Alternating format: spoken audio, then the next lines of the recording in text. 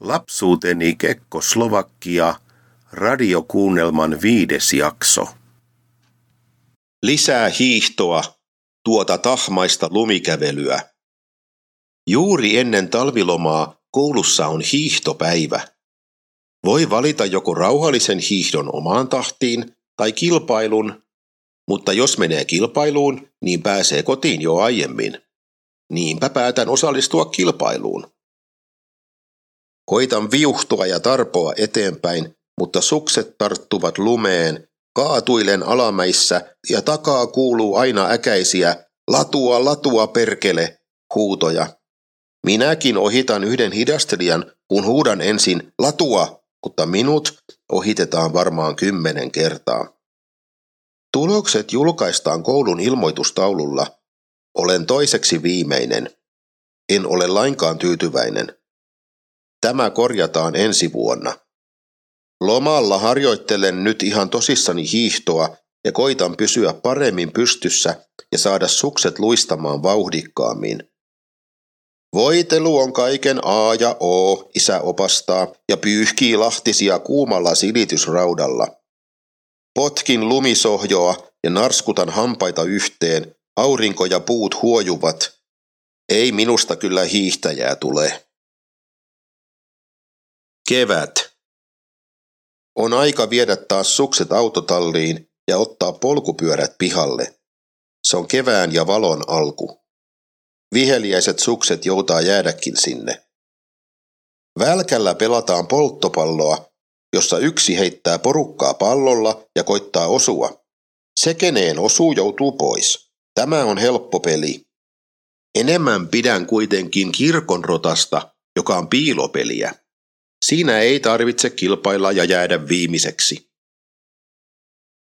Mari laittaa nykyään meidät kaikki sekaisin istumaan ruokalan pöytiin. Sillä hän pyrkii varmaan estämään syrjimisen ja ettei ketään voisi estää tulemasta johonkin pöytään toisten kanssa.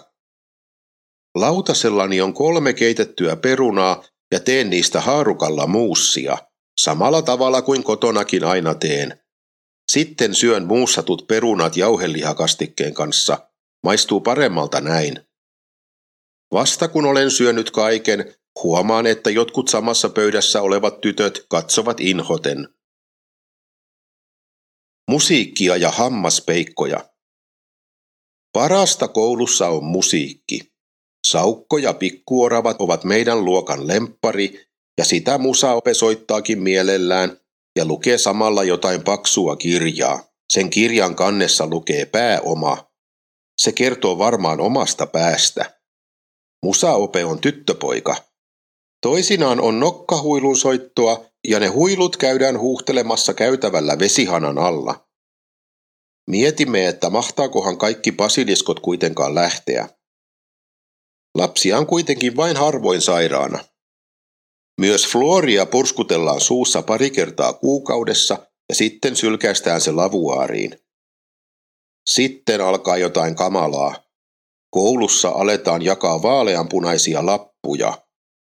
Hammashoitaja tulee niitä aina kesken tunnin tuomaan oppilaille ilman mitään varoituksia, hammaslääkärin tarkastus- ja hoitoaikoja. 2 luokkalaista itkee, kun eivät haluaisi mennä hampuriin. Maitohampaiden pikkukorjauksia ei turhaan puudutella. Luokan pelle. Nyt kielten ope on tosi vihainen minulle. Olen metelöinyt tunnilla ja tehnyt pilaa kuukelikuu kielestä. Kuuklikuu, just joo, jamor bra.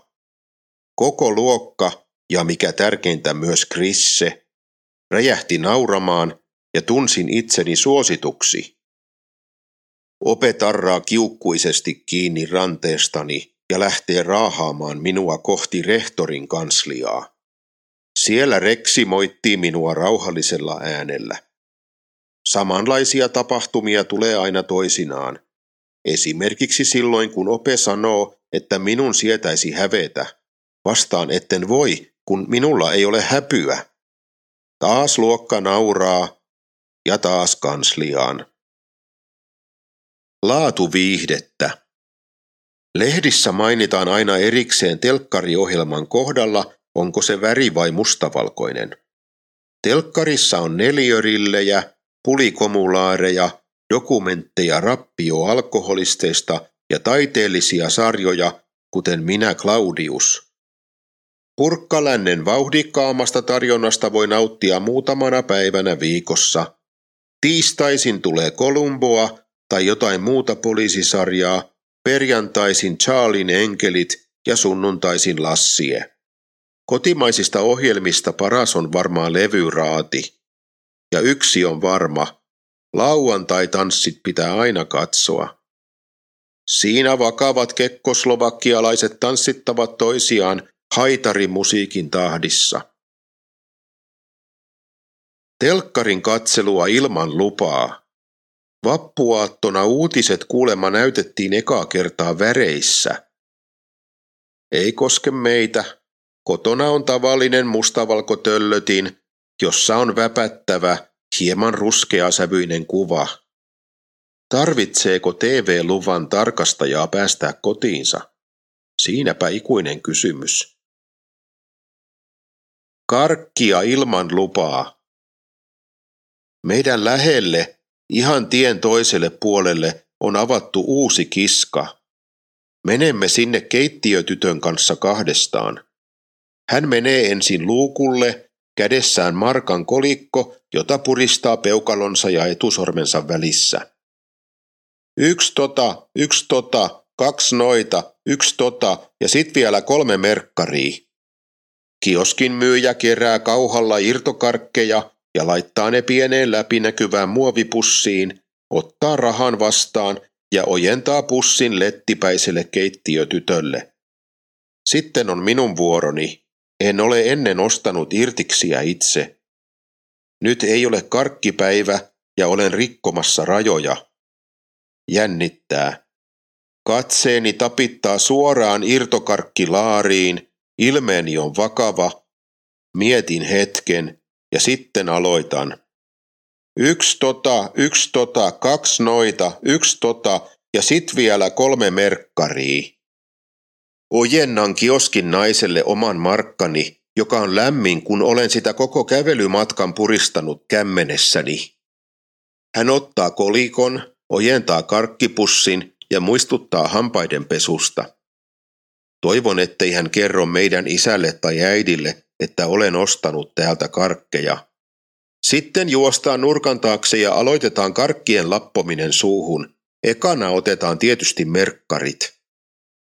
Ei salmiakki minulle ole tuntematonta, kyllä pieniä pastilleja ja salmiakkiaakkosia olen syönyt ennenkin, mutta merkkarit on parempia. Suu vääntyy ja louskuttaa, kun isot tahmeat karkit takertuvat hampaisiin ja kihnuttavat kitalakea. 70-luku maistuu ammoniumkloridilta. Keittiötyttö. Satu on keittiötyttö. Hän käy meillä aina joskus, mutta ei niin usein kuin keittiöpoika. Hän on aika nenäkäs ja komenteleva, vaikka on minua ainakin vuoden nuorempi.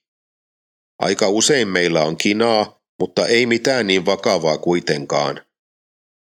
Tai, totta puhuen, joskus tuntuu, ettemme ole samaa mieltä mistään muusta kuin merkkareista. Nyt Kekkoslovakialla on niin hyvä kappale, että Euroviisuvoitto on lähes varma. Näin oli kuulemma veikattu Cat is in the Moon-landiassa, Virkkulandiassa ja Ahtungmaassakin. Mutta voittoa ei vieläkään tule, vaikka Lapponia oli selvästi paras, tai ainakin 3 kärjessä. Kesä. Terässiipi. Saan synttärilahjaksi pitkään toivomani terässiipi-polkupyörän, jossa on pitkänmallinen satula. Vanha jopo olikin jo ihan romu, kuka nyt sellaisella enää ajaisi. 15 markkaa, ihan oikeaa setelirahaa, saan kummitädiltä synttärilahjaksi. Vuosikausien ajan se tulee olemaan kallein aarteeni, vielä terässiipeäkin kalliimpi, sillä se on oikeaa setelirahaa. Minulla ei ole koskaan ollut kuin pikkukolikoita. Setelit ovat nyt turvassa olohuoneen kirjahyllyn vetolaatikossa. Minulla ei ole omaa huonetta, mutta olen saanut kirjahyllystä itselleni oman laatikon. Keittiöpojan ja muiden kanssa leikimme taas sotaa. Multapaakut lentävät ja mekastus on kovaa, kun ryömimme kuraisella pellolla. Edelliskesän kyynpuremaa muistellaan ja siitä kerrotaan hieman paisuteltuja juttuja toisillekin. Niiden toisten poikien vanhemmat kuitenkin kieltävät meiltä sotaleikit. Ajan henki alkaa muuttua. Enää ei lahjapakettiin laitetakaan välttämättä nallipyssyä, vaan mieluummin vaikka leegoja. Se ei kauaa harmita, pian keksitään jotain muuta touhua. Sisällä ei ainakaan haluta olla. Sisällä vaan ei ole mitään tekemistä. Keittiöpoikaa ei kiinnosta mitkään lautapelit eikä edes sarjakuvat enää. Korttipelejä hän kuitenkin osaa aika monta ja opetti minullekin sökön ja paskahousun. Syksy. Ristinollaa. 3. kouluvuosi alkaa. 3. luokkalainen, kävelevä nainen. 4. lällättävät. Luokalle tulee nyt uusia oppilaita, kuten Johanna, joka on aika nätti, vaikka sillä onkin hammasraudat. Kysyn Johannalta, että saanko pussata. Hän miettii vähän aikaa ja sanoo, joo. Sitten pussaan häntä tukkaan. Uusia ovat myös Esa ja hänen siskonsa Elsa. Ne ovat kaksoset. Esa on hurjan kova pussaamaan. Tytöt juoksevat karkuun, kun hän aloittaa pussaushommat. Häntä aletaan kutsua naisten mieheksi. Elsan kanssa pelaan välituntisin ristinollaa, eli jätkän sakkia, eli tikkua ja kiveä. Kaikki pelaa sitä nyt, vaikka siinä oikeastaan usein jo alussa tietää kumpi voittaa. Piirretään hiekkaan 9 ruutua ja se voittaa kuka saa suoran. Olen ehkä vähän pihkassa Elsaan.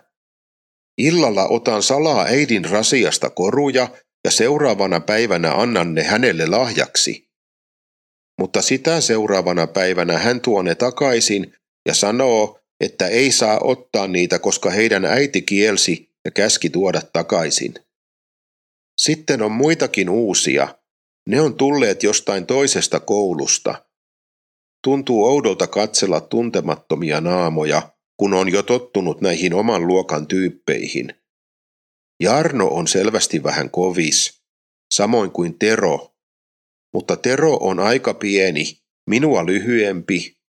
Jos tappelisimme, luulen, että voittaisin. Onneksi meillä ei ole sentään ladaa. Jos jonkun isällä on lada, saa kyllä kuulla siitä. Siilissä ne eivät osaa tehdä kunnollisia autoja ja lada on nolo kommukärry, Akapus tiesi kertoa. Ahdistusrenkaassa tehdyt autot, kuten Varre ja Skoda, ovat ehkä vähän parempia, mutta ei vedä vertoja Volvolle, Mersulle tai Saabille. Sitten on tietty japanialaiset, meillähän oli ennen Datsuni. Monet haukkuu niitä riisikupeiksi, mutta toisten mielestä ne ovat parhaita. Itse ei tarvitse enää puolustaa riisikuppia, kun meillä on kerran nyt se uusi Saabi. Tänään oli Välkällä hyvä tappelu. Krisse ja se uusi Jarno otti yhteen. Ne oli kyräilleet toisiaan jo jonkin aikaa ja huudelleet ja nimitelleet. Molempia kannustettiin tasapuolisesti, mutta nujakka päättyi ratkaisemattomaan tasapeliin, sillä välituntivalvoja tuli keskeyttämään ja molemmat lähtivät rehtorin puhutteluun. Pelastusrengas. Itsepäisyyspäivänä telkkarissa näytetään Tuntematon potilas. Se on kyllä ihan hyvä, tykkään edelleenkin sodasta ja ampumisesta, mutta joku outo alavire tässä juhlapäivässä on. Tunnelma on tänä vuonna jotenkin erityisen surullinen ja ahdistava. Oivallan, että itsepäisyyspäivä ei ole mikään iloinen asia, vaikka sitä sanotaankin juhlaksi. Mutta sitten on taas hauskaa, kun leikimme ulkona sotaa. Mä saan olla rahikainen, ammun puupalikalla, konekiväärillä siis, ratatatatata. Mies, jolla on ohut pieni tukka, pälvikalju ja pyöreät silmälasit, katselee meitä ja tulee sanomaan, että ei saa leikkiä ja että Kekkoslovakiankin pitäisi liittyä suurten ihmeellisten itämaiden liittoon. Tai ainakin sen pelastusrenkaaseen. Jo pelkkä kommunistien musiikki on niin mahtavaa, että pelkästään senkin takia kannattaa jo liittyä. 1978. Talvi. On tullut taas aika hakea ne hemmetin sukset autotallin perältä. Laitamme pyörät samalla talliin odottamaan fillarikelejä. Ekstra jännää. Kuulemme, että yläkoulun puolella on ollut tänään puukotus. Se on superjännää. Yläasteen takapihalla siitä on todisteena iso verijälki, jota me menemme katsomaan koko porukka. Naapurikoulustakin juoksee muutama paikalle. Katson tummanpunaista soikean muotoista tahraa, miten se piirtyy valkeaan lumeen kuin Pololandian lippu. Joku menee oksentamaan. Itsellekin tulee vähän huono olo. Avaruuden värejä.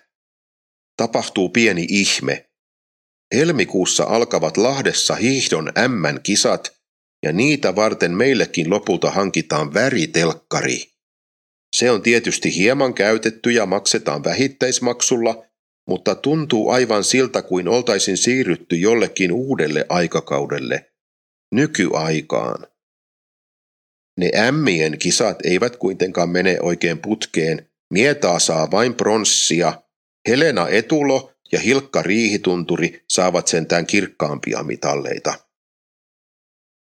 Sitten telkkarissa tulee mainos, jossa musta mies läpsii naisten peppuja. Se on Lee Cooper-farkkumainos. No joo, on nyt maailma hulluks mennyt, äiti huokaisee. Isä laskee lukulasit nenälleen. Väritelkkarin äärellä vietetään nyt paljon aikaa.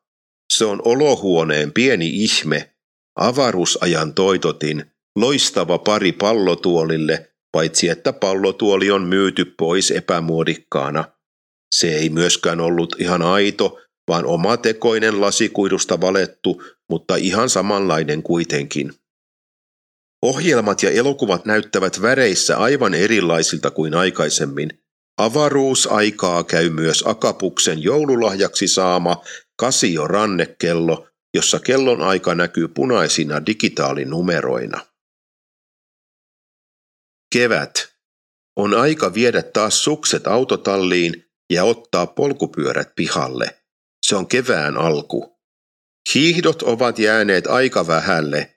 Muutaman kerran olimme kuitenkin Minnan ja sen isän kanssa ladulla. Minä kaatuilin ja kompuroin alamäissä, kuten aina ennenkin. Jippo. Keittiöpojalle tulee uusi lehti. Jippo. Siinä on mukana aina joku koottava härveli. Hän on rakentanut jo pikkuisen muovisen katapulkin. Mangun kotona, että minäkin haluan Jippo-lehden, mutta se on kuulemma rahastusta. Saan sen sijaan 20 pennin kolikon ja sillä voin hakea yllätysautomaatista itselleni oman keltaisen yllätysmunan, jonka sisällä on pieni koottava muovilelu. Siis tosi pieni. Kekkoslovakialaisia mietityttää, että mitä muut, tai siis lähinnä Purkkalännen asukkaat, meistä ajattelevat. Tajuavatko he, että Kekkoslovakia ei ole ahdistusrenkaan kommu, vaan edistynyt ja vauras länsimaa, melkein kuukkelikuun veroinen ja jopa parempi. Keittiötytön kanssa mennään taas kiskalle. Otan merkkareita koko rahalla. 1 markalla niitä saa tasan 10. Hänkin ottaa merkkareita ja vähän salmiakkijauhoa vielä loppurahoillaan. Taas louskutamme isoja salmiakkirahoja keskittyneesti, vakava, ei saa häiritä ilme naamallamme. Merkkarihetki on päivän pieni ilo. Kun merkkari suuhun livahtaa, niin hammaslääkärin pora pian kilahtaa. Ilmari. Olemme taas pääsiäislomalla mummolassa keittiöpojan kanssa. Katsomme yhdessä vanhoja valokuvia ja mummo alkaa kertoa meille Ilmarista, vanhimmasta veljestään, joka eli jännittävän elämän. Hän vältti hukkumiskuoleman, kun oli vain pienen sattuman ansiosta jäänyt pois maailman suurimmasta laivasta, Titanicista, ja matkustanut pienemmällä, mutta paljon halvemmalla laivalla Jenkkilään, tai siis Jenkkilöihin, kuten silloin sanottiin.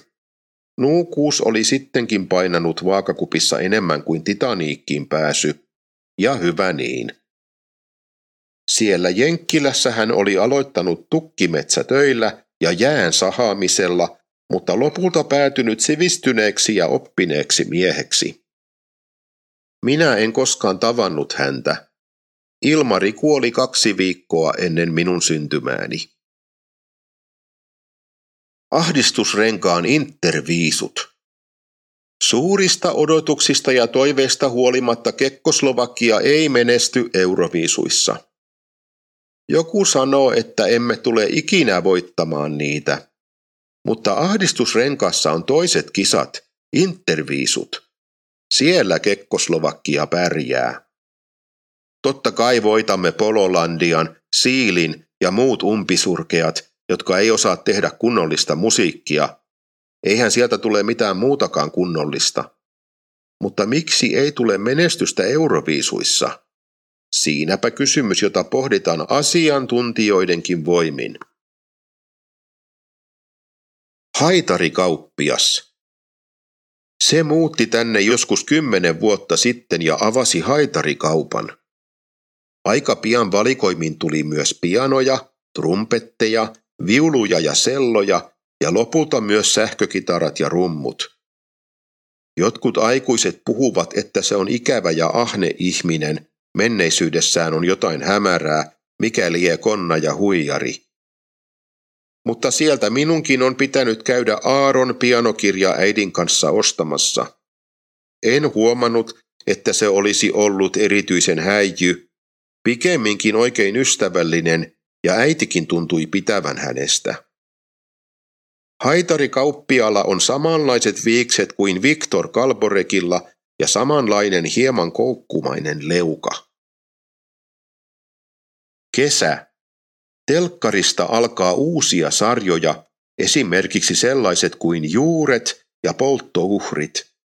En saisi katsoa niitä, sillä ne on vain aikuisille, mutta onnistun kuitenkin näkemään salaa vähän. Myös Kapteeni Nemo on uusi sarja, ja sitä minäkin saan katsoa. Nemo rikkoutuu ja tekee rannekellon linsseistä suurennuslasin ja saa nuotion syttymään sillä. Vankileirileikki. Polttouhreista saamme naapurin Antin kanssa idean uuteen leikkiin. Se menee näin. Ensin rakennetaan hiekkalinna, sitten sinne laitetaan tulitikuista tehtyjä tikkuukkoja ja sitten niitä ammutaan jonkin matkan päästä ilmakiväärillä. Lopulta sytytämme kaikki tulitikkuukot palaamaan. Joku isompi tyyppi tulee lopulta ja ajaa pyörällä linnoituksemme yli. Mietin hetken, että ampuisin sitäkin ilmakiväärillä, mutta en ammu kuitenkaan. Myös joku vanhempi kukkahattupäinen nainen pysähtyy sanomaan meille, ettei tuollaisia leikkejä sovi leikkiä. Hän kyselee vanhempiemme nimiä, mutta me emme kerro. Sinipunaa. Täytän 10 vuotta ja saan syntymäpäivälahjaksi frisbee-kiekon, joka on nyt uusin juttu. Kaikenlaista on tullut superpallojen ja jojojen jälkeen, mutta tämä on ehkä makein, ja minä jopa saan sen pienen harjoittelun jälkeen lentämään. Jenkkilä on sinipunaista ja valkoista, pirteää punaista Marianne-raitaa ja kirkasta sinistä niin kuin karamellit. Leveästi Pepsodent-hymyä hymyilevien leukojen välissä loskuu purukumi.